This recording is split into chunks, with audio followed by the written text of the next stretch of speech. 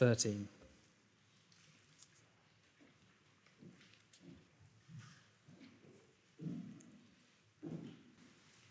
You are the salt of the earth.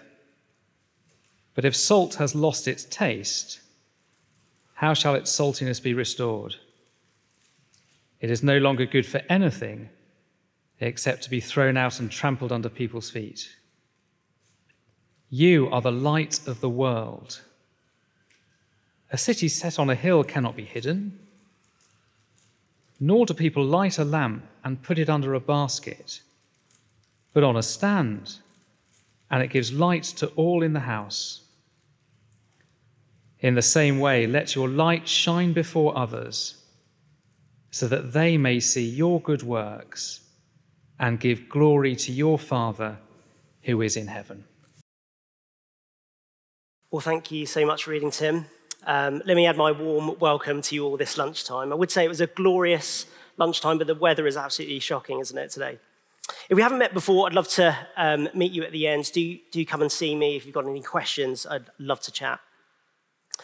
We've got two important issues that we're going to be discussing this lunchtime: identity and purpose. Identity and purpose.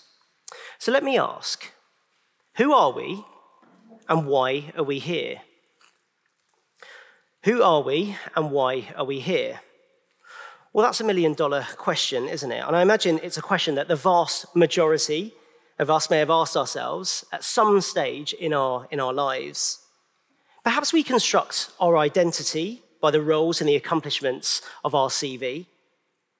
We might identify ourselves by our heritage or the colour of our skin, by our careers or the schools we've been to, or by our marital status or our parental roles. Perhaps we define who we are and why we're here by our political leanings or by the objects of our sexual desires. Maybe we consider ourselves to be summed up in a Myers-Briggs category. I'm ENFJ. Any others here? Oh, very good, so we've got one at least. I'm told it's very rare. I don't know whether that's a good thing. Our sense of self might be based on money or our lack of it, on achievements or failures, on the approval of others or their rejection, on our self-esteem or self-hatred. Perhaps we think that our sins define us, being angry, being an addict, or being an anxious people-pleaser. Perhaps afflictions define us, like disability, divorce, or disease. Perhaps even our identity and purpose as a Christian might be anchored in something like our Bible knowledge, or our sharpness, or the name of the church in which we belong. And perhaps even in the last 5 years or so, there's been this increasing pressure to identify ourselves in a particular way that affects our job security and our social status.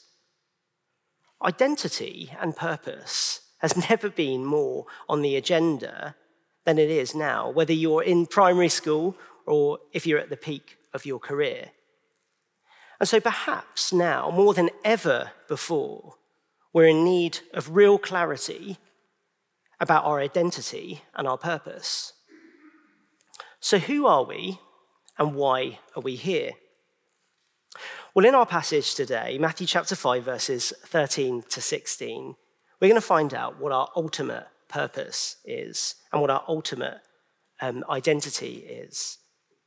And we're going to find that it will surpass, actually, anything that we've mentioned just before. And our passage today builds on the last few weeks as Jesus has been proclaiming the nearness of the kingdoms of heaven, the kingdoms of heavens in chapter 4. He's called his first disciples to follow him, promising to make them fishers of people. And he's begun a ministry of proclaiming the gospel of the kingdom in Galilee and attracting huge crowds along the way. And now he's begun his teaching, he's teaching his disciples in the sight and hearing of the crowds, beginning with the Beatitudes, which we looked at last week.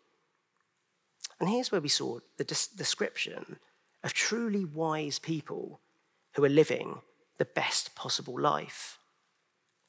But right at the end of last week's passage, the final 2 verses, Jesus applies this teaching directly to the disciples in front of him.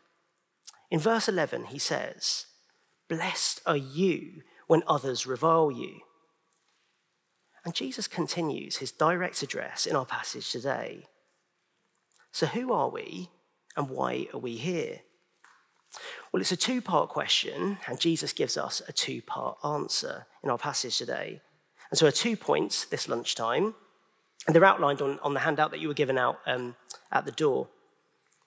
So let's begin with our first point, which deals with who we are. Point 1, you are the salt of the earth, so don't lose it. Read me from verse 13. You are the salt of the earth, but if salt has lost its taste, how shall its saltiness be restored? It is no longer good for anything except to be thrown out and trampled under people's feet. Now, being described as the salt of the earth is an interesting phrase, isn't it?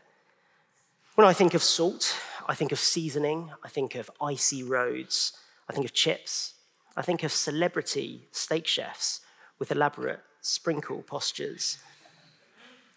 But what does Jesus mean when he describes his disciples as the salt of the earth? Because salt's talked a lot. It's talked about a lot in the Bible, isn't it? I think there are around 40 different references, one to do with flavoring, one to do with healing, and many others. And because we use salt in our everyday lives, I guess it's easy to jump to conclusions, isn't it? But rather than download our own particular ideas, let's find out what the Bible says about it. And I've jotted down a couple of Old Testament references on your handout. But I found by far the most convincing use of salt in the Old Testament is when God makes promises and commitments to his people in what is called a covenant relationship. So back in 2 Chronicles chapter 13, the enduring and permanent relationship that the Lord established with David and his descendants was called a covenant of salt. The Old Testament background of salt is so closely associated with God's enduring and permanent covenant commitment to his people. But the big question left hanging at the end of the Old Testament was what's happened to this supposedly enduring and permanent covenant of salt with David? Well, right at the very beginning of Matthew's gospel, remember we had that genealogy where we were taken from Abraham to Zerubbabel. Well, this genealogy reminds us of this covenant salt, but it points to Jesus as the fulfillment of it. Now, finding out who we are and where we've come from has never been so popular, especially with ancestry, kind of DNA tests, those kits flying off the virtual shelves. It's amazing, isn't it, that with just a simple kind of saliva sample or a cheek swab, we can learn so much about our ancestry, so much about our identity. Now, I was at a wedding a few months ago, and I got speaking to somebody, and it turns out that she's actually completed one of these ancestry DNA tests. And she was so thrilled and surprised about the multicultural nature of her family tree. And she said it helped her understand so much about who she was. But here in Matthew chapter 5, our heritage, our identity is so much more. Because here, Jesus is addressing his disciples as those who have a new relationship with God, a new covenant. And he looks them in the eye and he says, "You are the salt of the earth." In other words, you are the true covenant people. God has been faithful to his covenant with David. Jesus is the fulfillment of it, and it continues with you. It's extraordinary, isn't it? Who are we? Well, if you're a disciple here of Jesus this lunchtime, you have a new identity, being salt. The blessings of the covenant are yours. And in you, the covenant endures. But I guess having the ultimate identity goes hand in hand with having the ultimate warning, because that's how Jesus ends verse 13. You are the salt of the earth. But if salt has lost its taste, how shall its saltiness be restored? It is no longer good for anything except to be thrown out and trampled upon under people's feet. Now I know, and so did Jesus, that salt cannot lose its saltiness technically. If salt is washed out, it becomes a saline solution, so it doesn't actually lose its saltiness. But it can become so diluted with salt, sand or earth or grit, that it's no longer fit for purpose. It's only fit for the landfill. And so the unique, privileged covenant people are faced with a real warning in verse 13. Do you know there was a time that Mahatma Gandhi was seriously considering the Christian faith? Christianity seemed to be a real solution to the caste system that divided people in India. He seemed to be really compelled by Jesus, and the faith in which he didn't know much about suddenly became perhaps the very solution India needed. And so one Sunday, he decided to investigate it, and he took what he'd read in the Gospels seriously, and he arrived at church. But when he arrived at church, he was refused entry. The ushers said that he should worship with his own people instead. Now, Gandhi left. He never came back. But he said this: if Christians have caste differences also, well, I might as well remain a Hindu because I understand that caste system. Now, these ushers were no different from the world around them. Tasteless salt, useless, worthless. Lose your saltiness and you end up blending with the world. Lose your saltiness and we're not fit for anything except to be thrown out and tramped underfoot.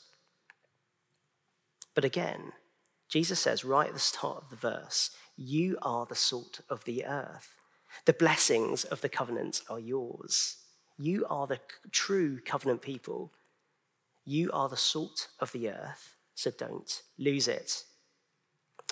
Well, real clarity on who we are is going to affect how we see ourselves, isn't it? And why we think we're here. So point one, your ultimate identity, who you are as disciples of Jesus. You are the salt of the earth, so don't lose it. And now your ultimate purpose, why you're here as disciples of Jesus. So point two, you are the light of the world, so don't hide it. Let me read from verse 14. You are the light of the world. A city set on a hill cannot be hidden, nor do people light a lamp and put it under a basket, but on a stand, and it gives light to all in the house. In the same way, let your light shine before others, so that they may see your good works and give glory to your Father who is in heaven. Now, light is illuminating, and light brings hope to the world. So far in Matthew, we've seen people of this world dwell in darkness, in the shadow of death. So light, we see, is essential. And the words light and world together are drenched with references from the Old Testament.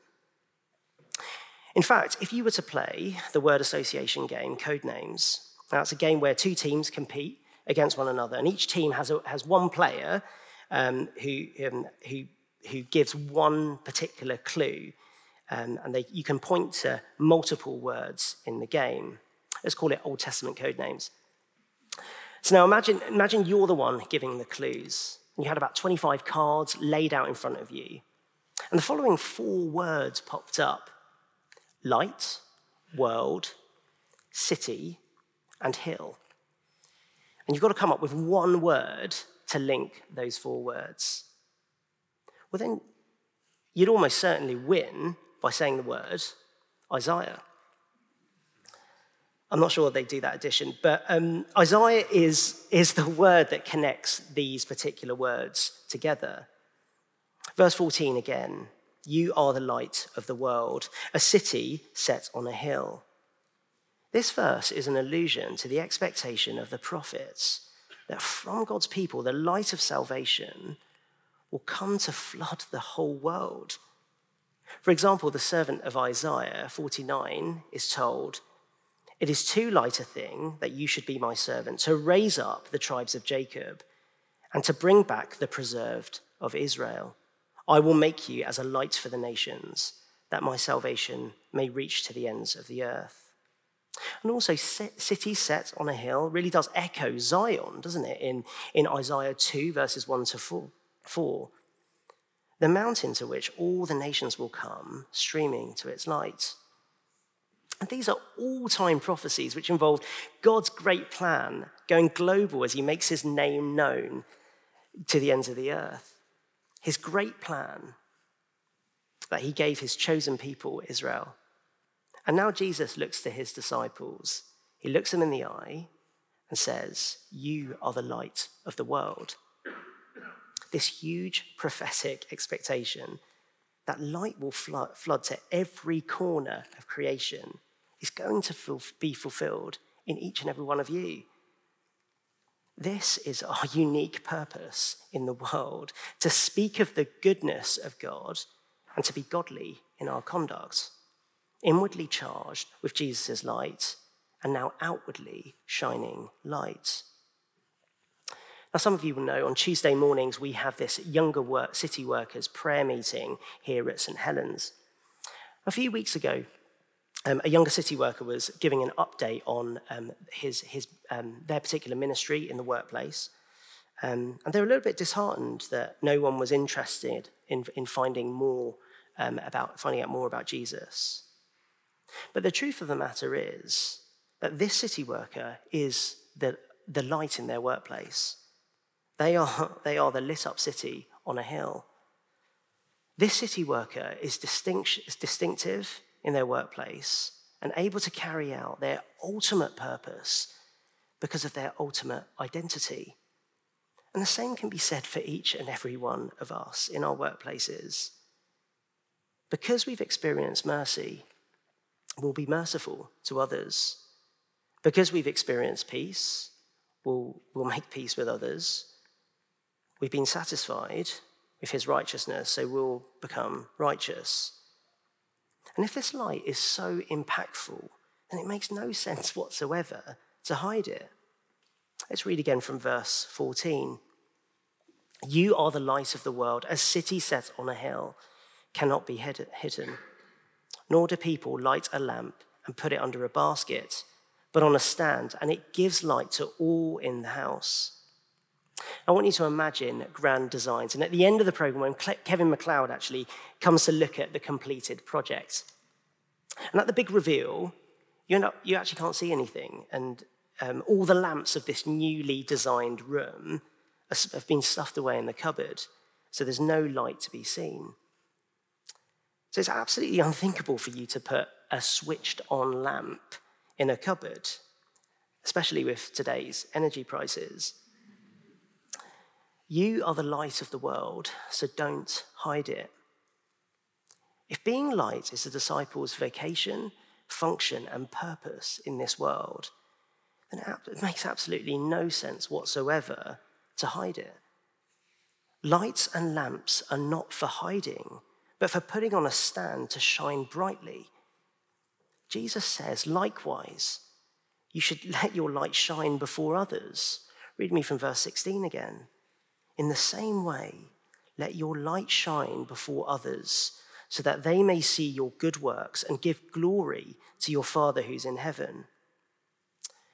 See, the means by which the light shines is through certain good deeds. But note carefully the purpose of these. They're not done to establish a relationship with Jesus or the Father. That is a given. They're done to bring glory to the Father in heaven. And in the same way that a super bright torch is evidence of fresh batteries, you can also know that someone who has such a relationship will be part of the kingdom. What we're involved with is none other than the goal of humanity. Now, back in Genesis, right at the start of the Bible, the purpose, The very essence of humanity was to fill the earth with the glory of God, to speak of God's glory. We all want identity and purpose in life, don't we? Well, here is the ultimate purpose, the ultimate ancestry DNA test. This is the purpose of life. And if you're a visitor here today, or here for the first time, or you're looking for identity and purpose, let me say you are very welcome here. It's great to see you. And do come and chat to me at the end if you've got any questions. But let me say, hand on heart, that we'll never understand our place in the world or what we're meant to be unless we realize that we were made to give glory to our Creator. So you've come to the right place. We'd love you to investigate Jesus for yourself because you need him. But if you'd call yourself a Christian, Jesus wants you to know this lunchtime that there is nothing more purposeful or noble than the role of shining light in the darkness of the world to the glory of our Father. There's nothing greater than that. It means you're never more human than when you're praising God. You're never more human than when you have your Bible open. You're never more human than when you're on your knees in prayer. Now imagine with me, you're working late in the office and there's been a complete blackout. All the lights are suddenly shut down and you're on the top floor and you're looking out. You're looking out of the window onto the city, but it's completely pitch black outside. You can't see anything, but you can hear your colleagues stumbling around, trying to find a light. You gaze outside for a while, and you see in the corner of your eye a flicker of light. It's across the road from you. And then another light pops up. And then from a different building, and then another light pops up again. And then before you know it, there are multiple lights shining in the city. They're right at the heart of each of these offices. And it's reminding you that you're not alone. You're not the only light in the city. Together, you are the light of the world. All of you, Christians in the city, without you guys, this city will remain in darkness. So proclaiming truth, proclaiming the light, proclaiming the glories of your Father in heaven to the world around through word and deed is absolutely necessary. It is essential. Acting in a godly way, with integrity, being salt and light, is what this city needs. So don't lose it and don't hide it. Let's pray. We pray, our Father, that you would make each and every one of us individually and corporately more and more to be salt and the light of the world. We pray that this would be the case in our families, in our offices, amongst our colleagues. And we ask that we seek to live more like Jesus, that many would give you glory and turn in repentance and faith. In Jesus' name we pray. Amen.